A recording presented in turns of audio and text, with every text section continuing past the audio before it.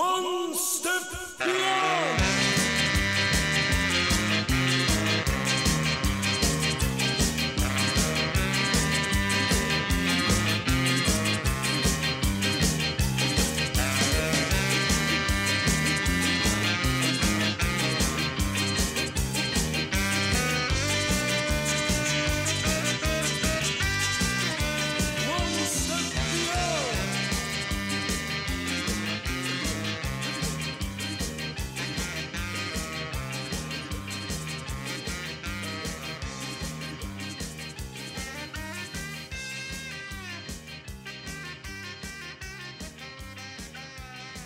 Hey, how's it going, everybody? This is Chris. Welcome to episode 7 of Web Labs, a show that I'm trying to get squeezed in here today. I apologize for talking about things that aren't show-related, but today is a very, very busy day here at the homestead.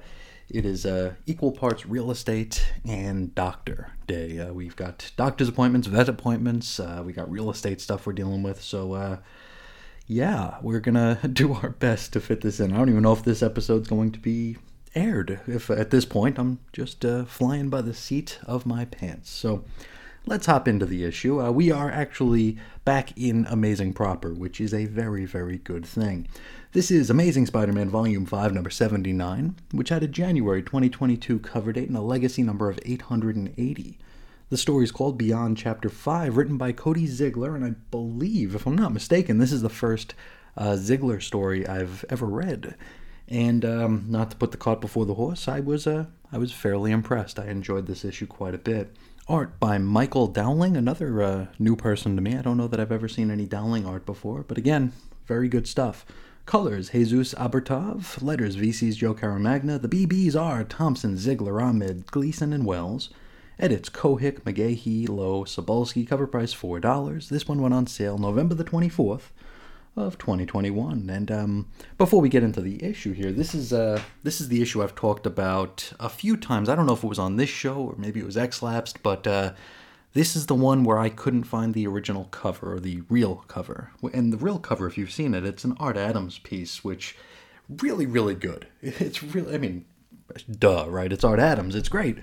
This one has like a Kraven the Hunter in the background, Spider-Man swinging toward him. He's just looming over the city. It's a beautiful piece, and it really, really annoys me that I don't have it. This is the one where DCBS didn't send it to me, so I had to actually hunt it down, and the only version left in any of the stores nearby was the Dan Jurgens variant cover. And like I've said, I love Dan Jurgens. Dan Jurgens is one of my favorites. He's one of the guys who informed my entire comic fandom starting in the, early 90s. But I don't need a Dan Jurgens pin-up cover of Amazing Spider-Man.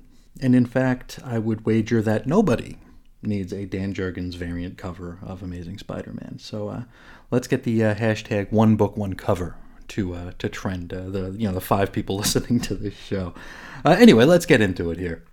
We start with a single-page spread of Ketchup and Cred, and since it's been a minute since we've looked at an issue of Amazing Proper, let's get ourselves caught up. Now, Spider-Man, Spider-Ben, fought Morbius and got bit. The Daughters of the Dragon were allowed to look strong by capturing the boring vampire. Then, Ben and his MJ had a night out on the town, during which we saw that they were being watched or hunted by Kraven the Hunter. So let's get into it. Our story opens at a bar, where some Beyond pencil pushers are having some drinks, including one fella named Doug. And they all get relatively plastered and call it a night. As Doug's walking home, he starts singing a hiccupy version of the Doobie Brothers' What a Fool Believes, which is a song I never mind seeing referenced. And they even included the Back in the Long Ago line, which, if you've listened to any of my shows here, you'll know that's probably one of my favorites here. I do mention Back in the Long Ago quite a bit. Anyway, he's walking. He's singing, it's raining, and he sees something in the sky that really, really freaks him out. What did he see? Well, we don't know. We'll find out maybe next issue. I don't know, maybe we won't. From here, our scene shifts to Beyond, where Spider-Ben is getting electronically deloused or something. They're calling it a firmware update, but it's not like they're just hooking an Ethernet cable into his ass. It's literally like he's being bathed in electricity. Now, the Beyond guys claim that this is a vital update in light of the recent vampire bite. Which, if you've been listening, you might recall that was something I already assumed that the suit would be equipped with. You know, when we had that cliffhanger about the Morbius biting Spider-Ben, I guessed that it was going to pay off with the boring vampire getting a massive dose of Beyond Brand feedback, which Jed MacKay would probably have called like fangs out, wangs out, or something equally unfunny. Anyway, Ben argues with Marcus Pompilier for a bit here about who has more skin in the game with this whole Beyond game, as they're both claiming that they're all in, but seem to refuse that the other feels anywhere near the same way. Now, Ben reminds everyone here that he's also something of a genius, and he probably could have figured out an easier way to accomplish this whatever it is firmware update that they're trying to do to his suit.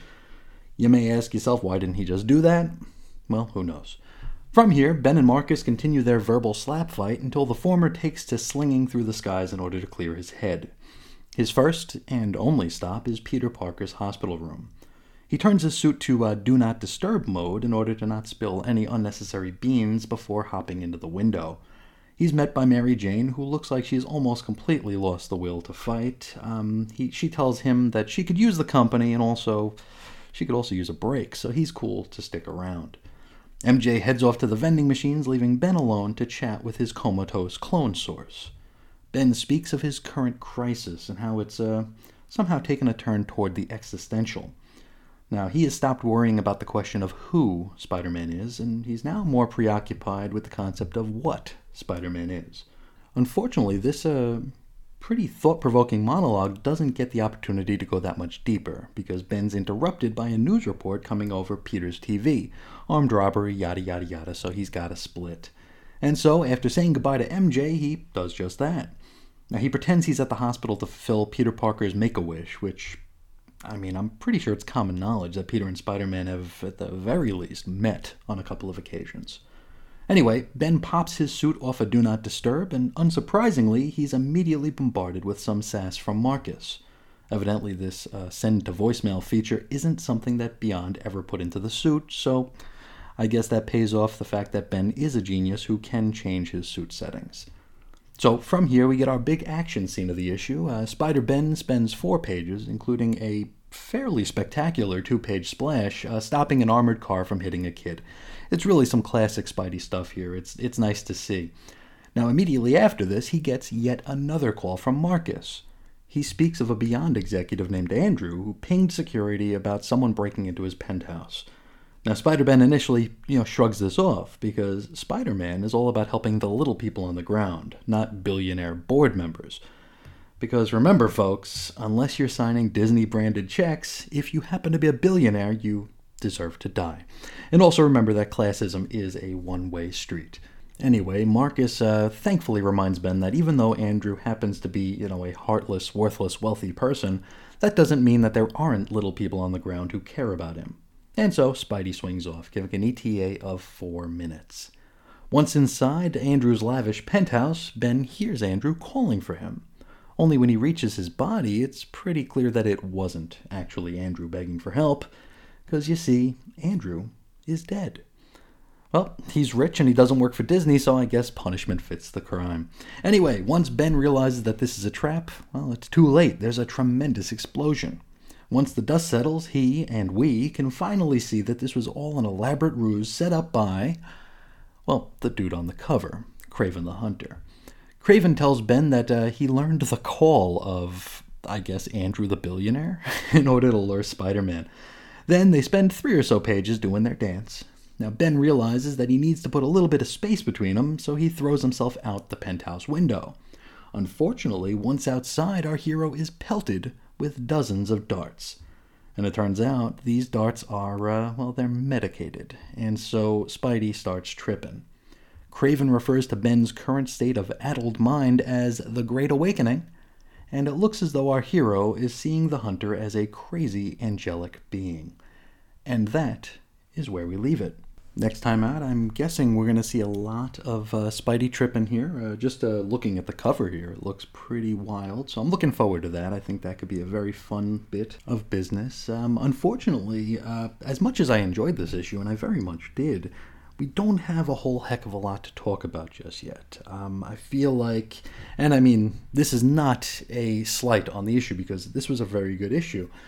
The concepts and notions that were brought up here really didn't get a whole lot of opportunity to breathe, right? We saw that Ben was talking about this current pseudo-existential crisis he has about what Spider-Man is rather than who, which is a really, really cool question and definitely fitting of a question that Ben should ask given his current circumstances here. We talk about how he's trying to earn the role of Spider-Man, right? While he's trying to earn it, he's also been thrust into it.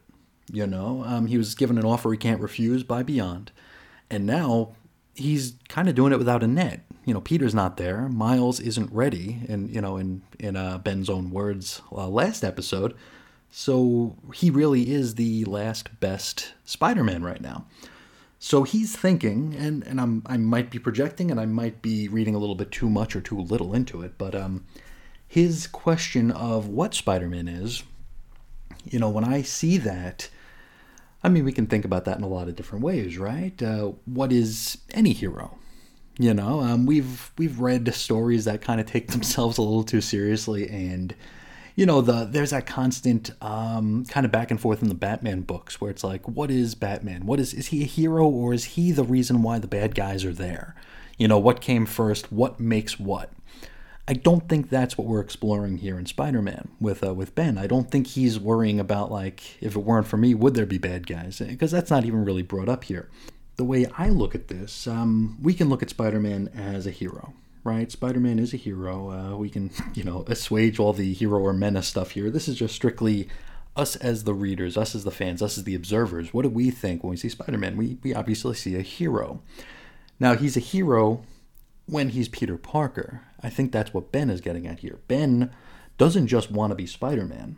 He wants to be the Peter Parker hero version of Spider-Man. Whereas now, he is Spider-Man, technically. But what is Spider-Man? Is Spider-Man a hero, or is Spider-Man like a corporate tool? Is he a weapon? Is he someone who has kind of lost touch with what the original mission statement of a Spider-Man is? I don't know if I'm making any sense here, but and I mean, we only got like the one line before the news interrupted him, so I don't know if I'm, again, reading too much into it. Maybe I'm just fanficking, I don't know, but I see this current, you know, quasi-existential crisis as something that I'd love to see revisited, and hopefully when, hopefully as we get through this Kraven story, we'll get more opportunities to see Ben kind of struggle with this. Because it is a very valid question, and I think it's going to be one of those linchpin questions of the Beyond era, where we're going to, I don't want to use the word deconstruct, because I feel like that's one of those words in comics fandom that gets used a little too much, but I guess for lack of a better term, maybe we're going to be deconstructing what it means to be Spider-Man. And I mean, Ben even has his own thoughts on what Spider-Man is here with his sort of petulant billionaires. And again, I might have went a little too far in this one, but it's, you know, not caring about a billionaire being in danger. I can kind of get that. You know, that is kind of Spider-Man's thing. He is the street-level hero. And of course, you know, if there's a billionaire who needs help, there are any number of superheroes out there in the Marvel Universe who might be better equipped to help that person. But I don't think the scene juxtaposition between him questioning what Spider-Man is and then immediately being told that he has to help a billionaire, I don't think that was on accident.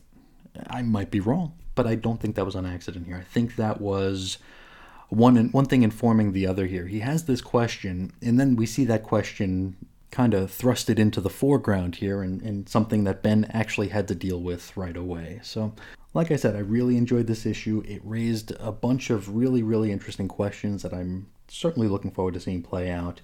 A great first outing for Ziegler, who I'm pretty sure I've never read anything from before. So, really good outing, a great chapter to Beyond, and I tell you, I'm happy to be back in, like, Amazing proper here. Not the BEYs, and not the Death of Doctor Strange. Not that those were awful issues or anything, but I feel like we're definitely more focused and on target in the main proper book. So I think that's all I have to say about this issue. And again, I apologize about the brevity of this episode. It's just it's a busy, busy day. And you might ask, hey Chris, if you're so busy, why are you doing a show today? And the answer would be that I am I have the sickness, I have to I have to put out something every single day. Anyway, let's start taking this one home. I would love to hear your thoughts on this series, on this take, on the show, on anything. I would love to hear your thoughts. I encourage you to write in or call in. You can find me several different ways. I'm on Twitter at Ace Comics. I'm on Instagram at 90s X-Men. You can send an old-fashioned email to weirdcomicshistory@gmail.com, or you can call into the newfangled hotline at 623-396-JERK. For blog posts and show notes, you can head to chrisisoninfiniteearths.com. You can join us on Facebook. Our little group is 90s X-Men. For the complete audio archives, you can head over to chrisandreggie.podbean.com or search for, any of the shows on any sort of search engine. You'll probably find us. And finally, there is the Patreon, patreon.com/xlapsed, where you'll get some behind-the-scenes stuff, some exclusive content, and a great group of folks to chat with. Anyway, I think that's going to do it for me. I would love to thank you all so much for spending a little bit of your day with me today. And until next time, as always, I'll talk to you again real soon. See ya.